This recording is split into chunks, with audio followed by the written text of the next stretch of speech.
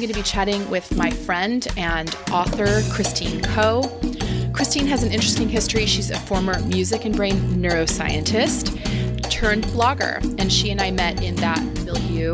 She has since written a book called Minimalist Parenting, and she's the co-host of a podcast that I think you guys would really like. It's called Edit Your Life. She and I are actually today going to be talking about introversion and self-care. Christine, thank you so much for being with us. I am so delighted to talk to you today, Kristen. I feel like we are such internet dinosaurs, yet, we're still current. We are. We were kind of in that first wave of mommy blogging. Oh my gosh, yes, it is so crazy. Well, tell people quickly, how did you stumble from music therapist and neuroscientist to mommy blogging? How did this happen? I know. Just like, I guess the real quick thing is that, I have a love of nerdy things and academia and all that stuff. And I was really destined, I felt, to be a music and psychology professor. Like, I was so inspired by all my teachers. And then I got to the fanciest of fancy places. And I did I finished my PhD, and I was doing my postdoc at Harvard Medical, MIT, and MGH, which is Mass General Hospital. Really the fanciest sounding thing. And it was just the most miserable thing ever.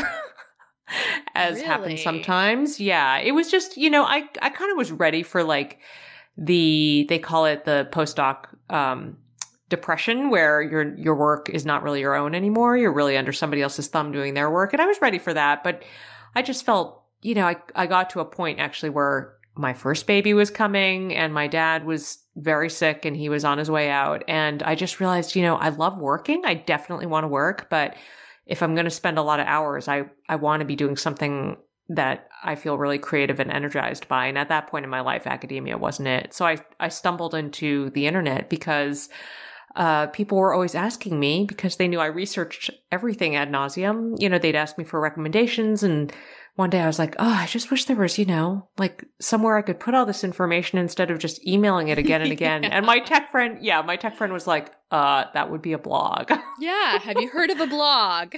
I had not at that point, obviously.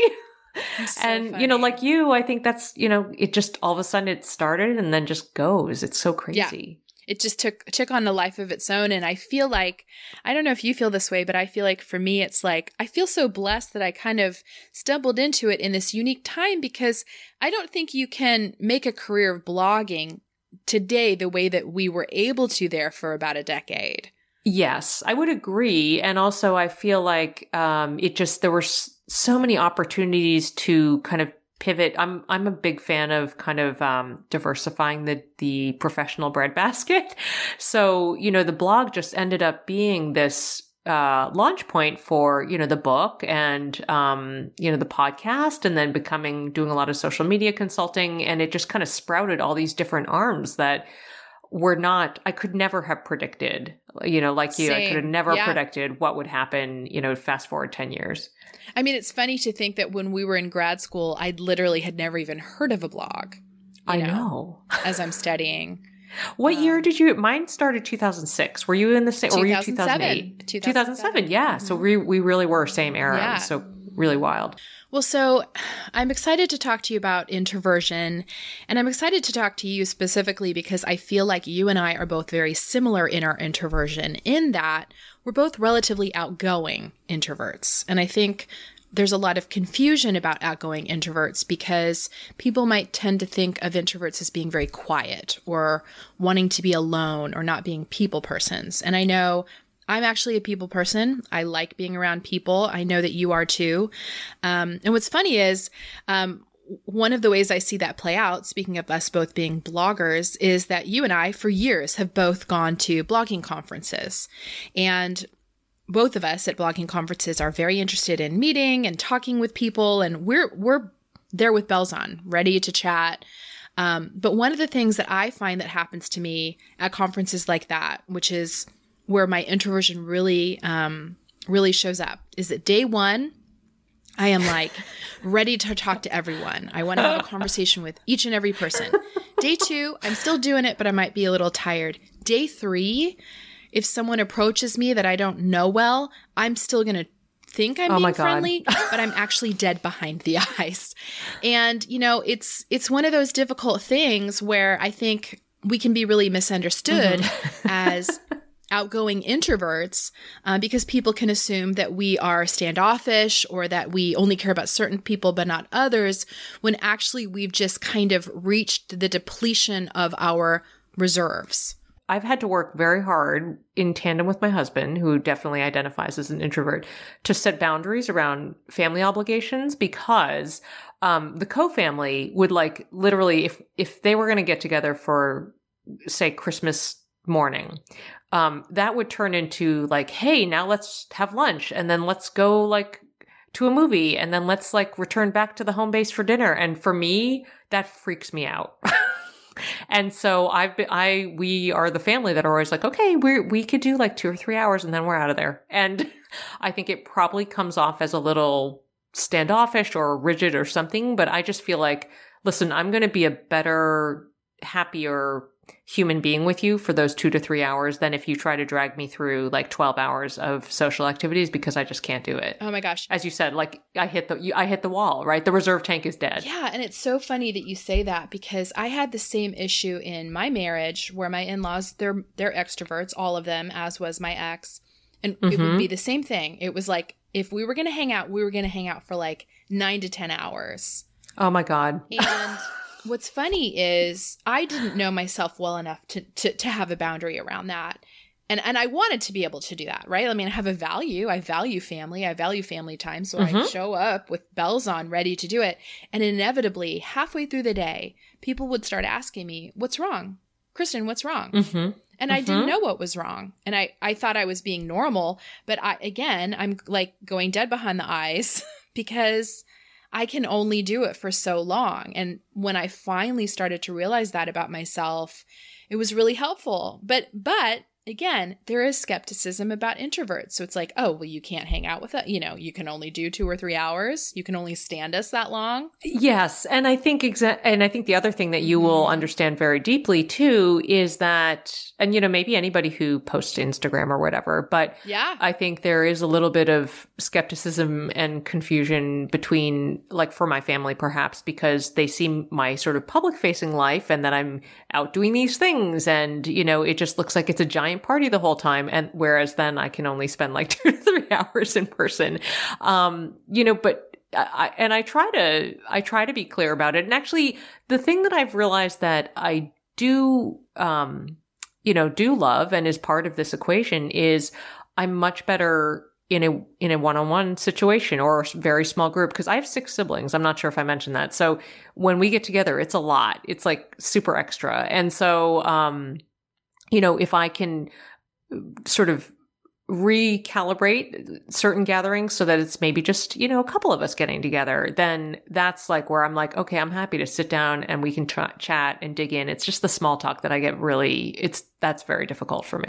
I find that sometimes scrolling leaves me very scattered and depleted, because I feel I'm not really learning anything deeply about people. And then I feel bad, because then if I see them and they're oh, didn't you see that thing? And I'm oh no, I actually stayed off the internet yesterday. And then the person doesn't believe me. It becomes very complicated. So yeah, I think for me, I just, also because I think that sometimes in a situation where there's a ton of stimulation, there are a lot of people talking, I actually really genuinely have trouble listening and processing it all, from a sensory perspective. So I feel when it's less people, I can just be more present for them anyway, which I feel is better, because then I'm actually hearing them and I'm getting able to dig deeper with them. So I feel that's a preferable situation. I just know that, in my family, there's a lot of value to as you said, the 9 to 10 hour hangout. But I feel I will just be too grumpy, and then, that will be bad for everybody. Totally. And I think, what I have found too is if I can get into a deep relationship or deep conversation with someone, that actually energizes me. A deep soul connection conversation where we're talking about something of substance, maybe talking about meaning or identity or it could even be politics or faith, something that feels like we're really exploring meaning. That I find energizing. But if it's, I mean, this is just the perfect example for me. It's on the plane and your seatmate decides that they're going to talk with you, which I work really hard to avoid. And earbuds. Yeah. And then this is my nightmare conversation is like, oh, where are you from? Oh, do you know so-and-so? Or do you know this? Or, oh, the weather there. When it's just a meaningless conversation where I'm going to walk away from this, not having gotten to actually know them on any depth of a level, but we're sort of charading a conversation that's so painful for me.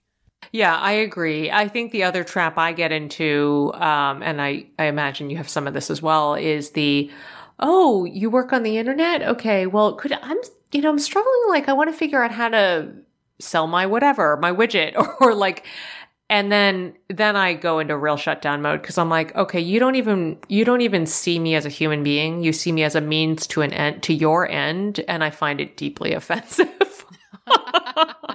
Well, I mean, I first of all will never tell a stranger what I do for a living. Like, okay, maybe that's my problem. I just need to stop doing. Okay, there's my ROI for the conversation. Stop telling people I work on the internet. You also don't want to tell people that you have a background in therapy because then you're going to be hearing all about their divorce and their struggles with their boyfriend or whatever. But I will never tell people I'm a therapist, and I very rarely will tell people that I'm a blogger because it's hard to explain, and I just don't even want to go that far. I think I'll usually say like I'm a writer, and then I'll name like something I've written for maybe even once that they have heard of, and then let it go. Yeah.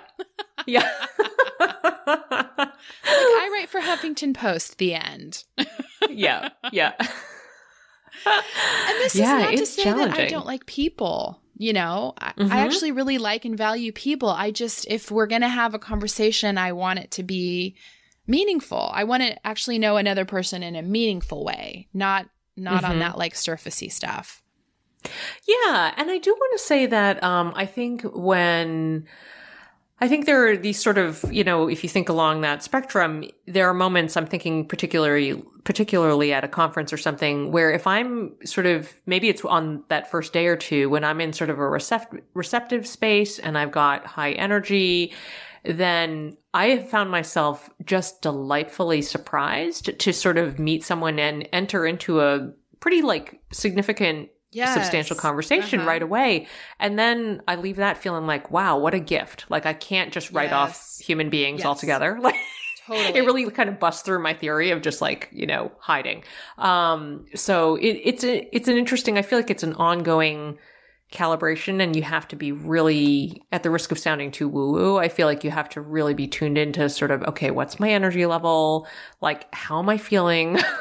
Am I ready? And, sort of how loving do I feel right now? Yeah. And I think all of those things really contribute to whether, how ready you're going to be to face the world. Yeah, I think you're right. And I think I did not give myself that permission for a very long time. My mom was an extrovert, and she definitely valued extroversion. And I feel like I was raised that you're always on and available for other people all the time, right? And, you're there to listen and you're there to problem solve. And I had a hard time with boundaries. I had a hard time saying, you know what, I'm tired, so I'm going to go home now. Or, I'm too tired to do a second night of hanging with people or what have you. Like, it took me a really long time to get to a space of giving myself permission to opt out of things.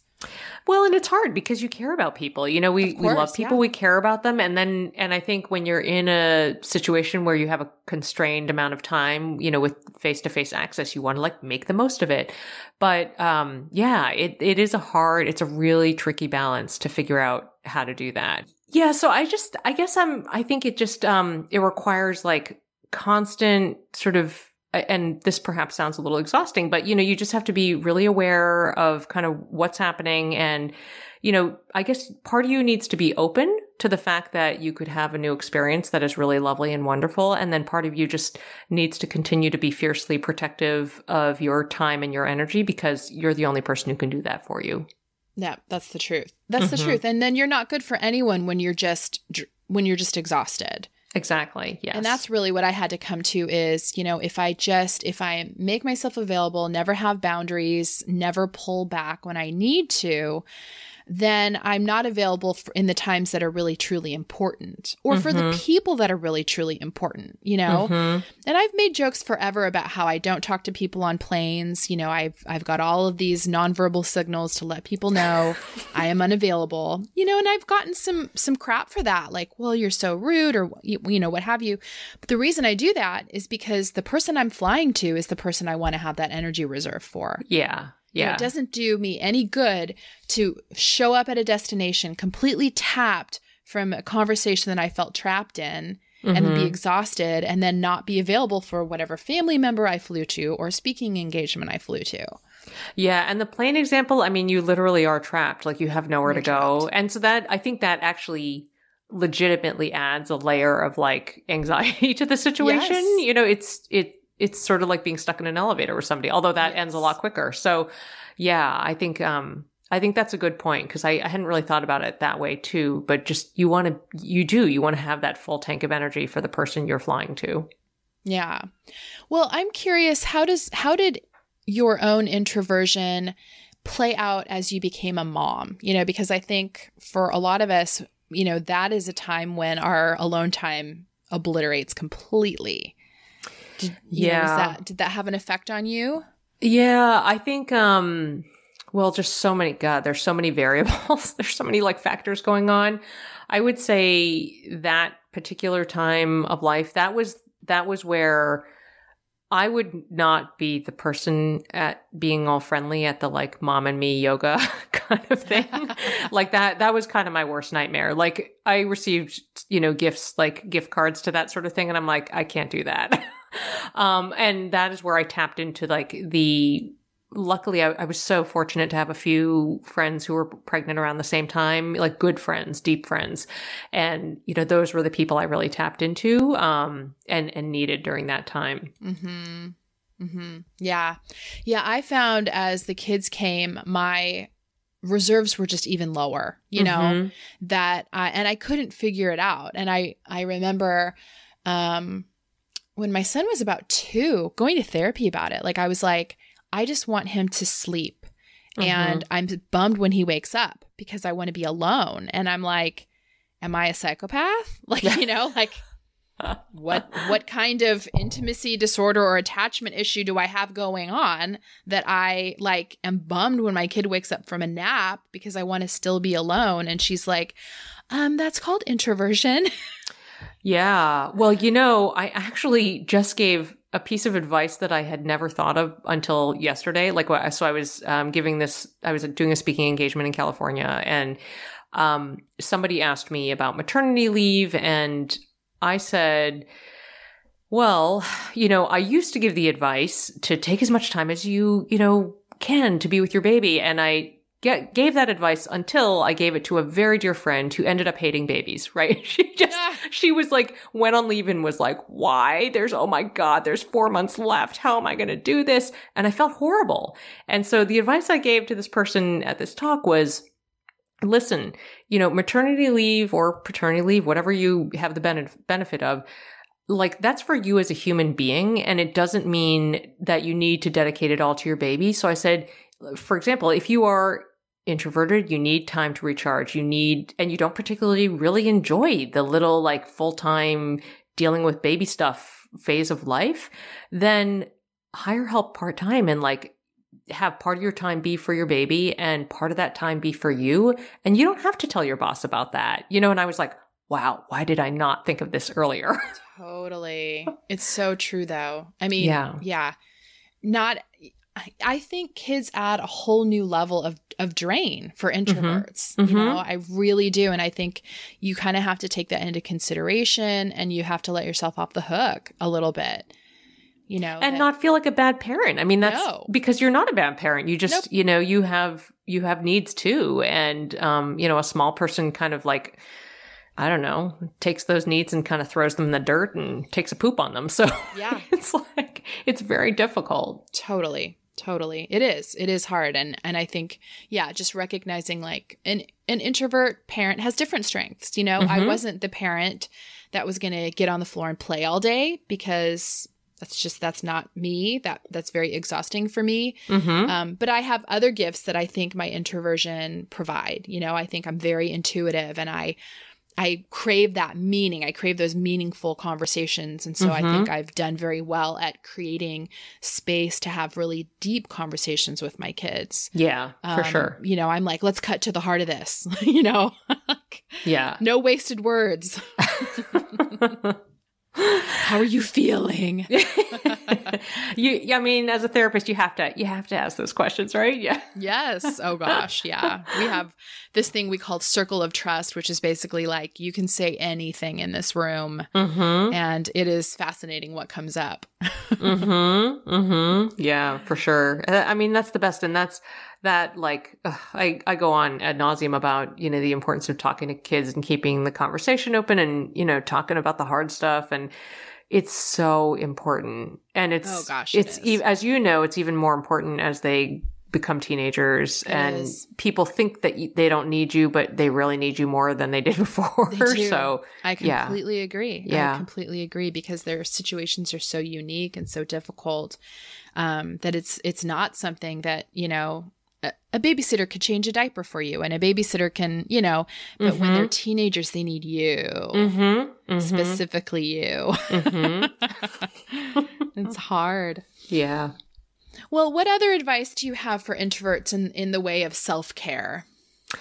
I think one thing that is really important for me, and I'm not always the greatest at this, but is to really be intentional about building in some time for reflection. And I know that some people will like do journaling. Actually, Asha, my book co-author and podcast co-host, she is like the journaler. Like she writes all this stuff down. But I will literally sometimes be like, I am going to book a creative meeting with myself, like literally put it on my calendar and just be alone with my coffee and sort of jot down. It's usually in a Google Doc because my handwriting's terrible, so I don't write down anything. But those meetings that really, for lack of better words, feel all about me and very focused and very a chance to really dig in and concentrate are just very, very powerful. And they feel they feel, dare I say, even better than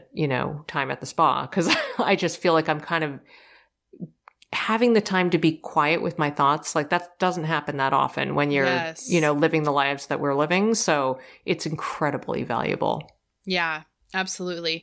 I mean, I think that is huge. The permission thing is huge. The boundaries thing is huge. Those are really the things in my toolbox that keep me from getting overloaded. Yeah, I agree. Yeah. And also setting up time, like being explicit about, so here's another one of these like tricky social human things is that, when you're feeling depleted, I think you just feel like, I can't see anybody. I don't have time. I don't have energy. But I feel like that sometimes when I'm in that space, that's the time I need the most to connect deeply with somebody I really care about. Yeah. So, that is one of my other pieces of self-care for introverts is like time with your favorite people where they know you don't have to explain the whole backstory, but you can like kind of immediately go into that deep conversation. Yes. That is just, that's just money for me. And even if I'm exhausted at the beginning, just from the circumstances of life, I always come out more energized on the other side. Yeah, I completely agree. I think having those trusted friends where you're not performing at all, that whole performance anxiety is gone, and you're just talking about things that matter to you, and that's so valuable. Yeah, for sure. Yeah. All right. Well, Christine, thank you so much for chatting with me. I am hoping this is very helpful for other introverts listening. I do too. And I feel energized talking to you, my fellow introvert, right? My fellow nerdy introvert. It's lovely. So this was really, really fun and awesome to sort of dig into it in a really thoughtful way. So I loved it. Thank you for having me.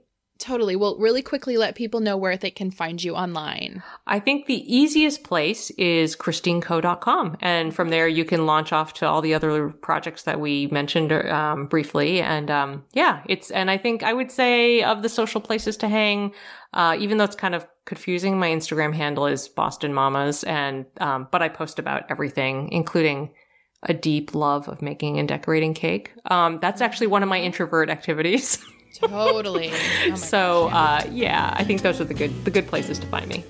Awesome. And for our listeners, we will also link up, of course, to Christine's social platforms and as well as her book on selfiepodcast.com.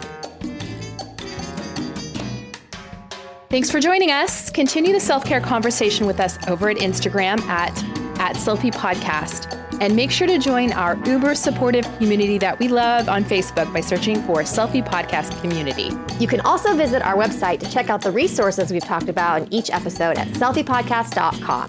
Make sure to subscribe to Selfie on iTunes so that you can catch up with us next week. Special thanks to Shepherd Audio for providing our music. Take care.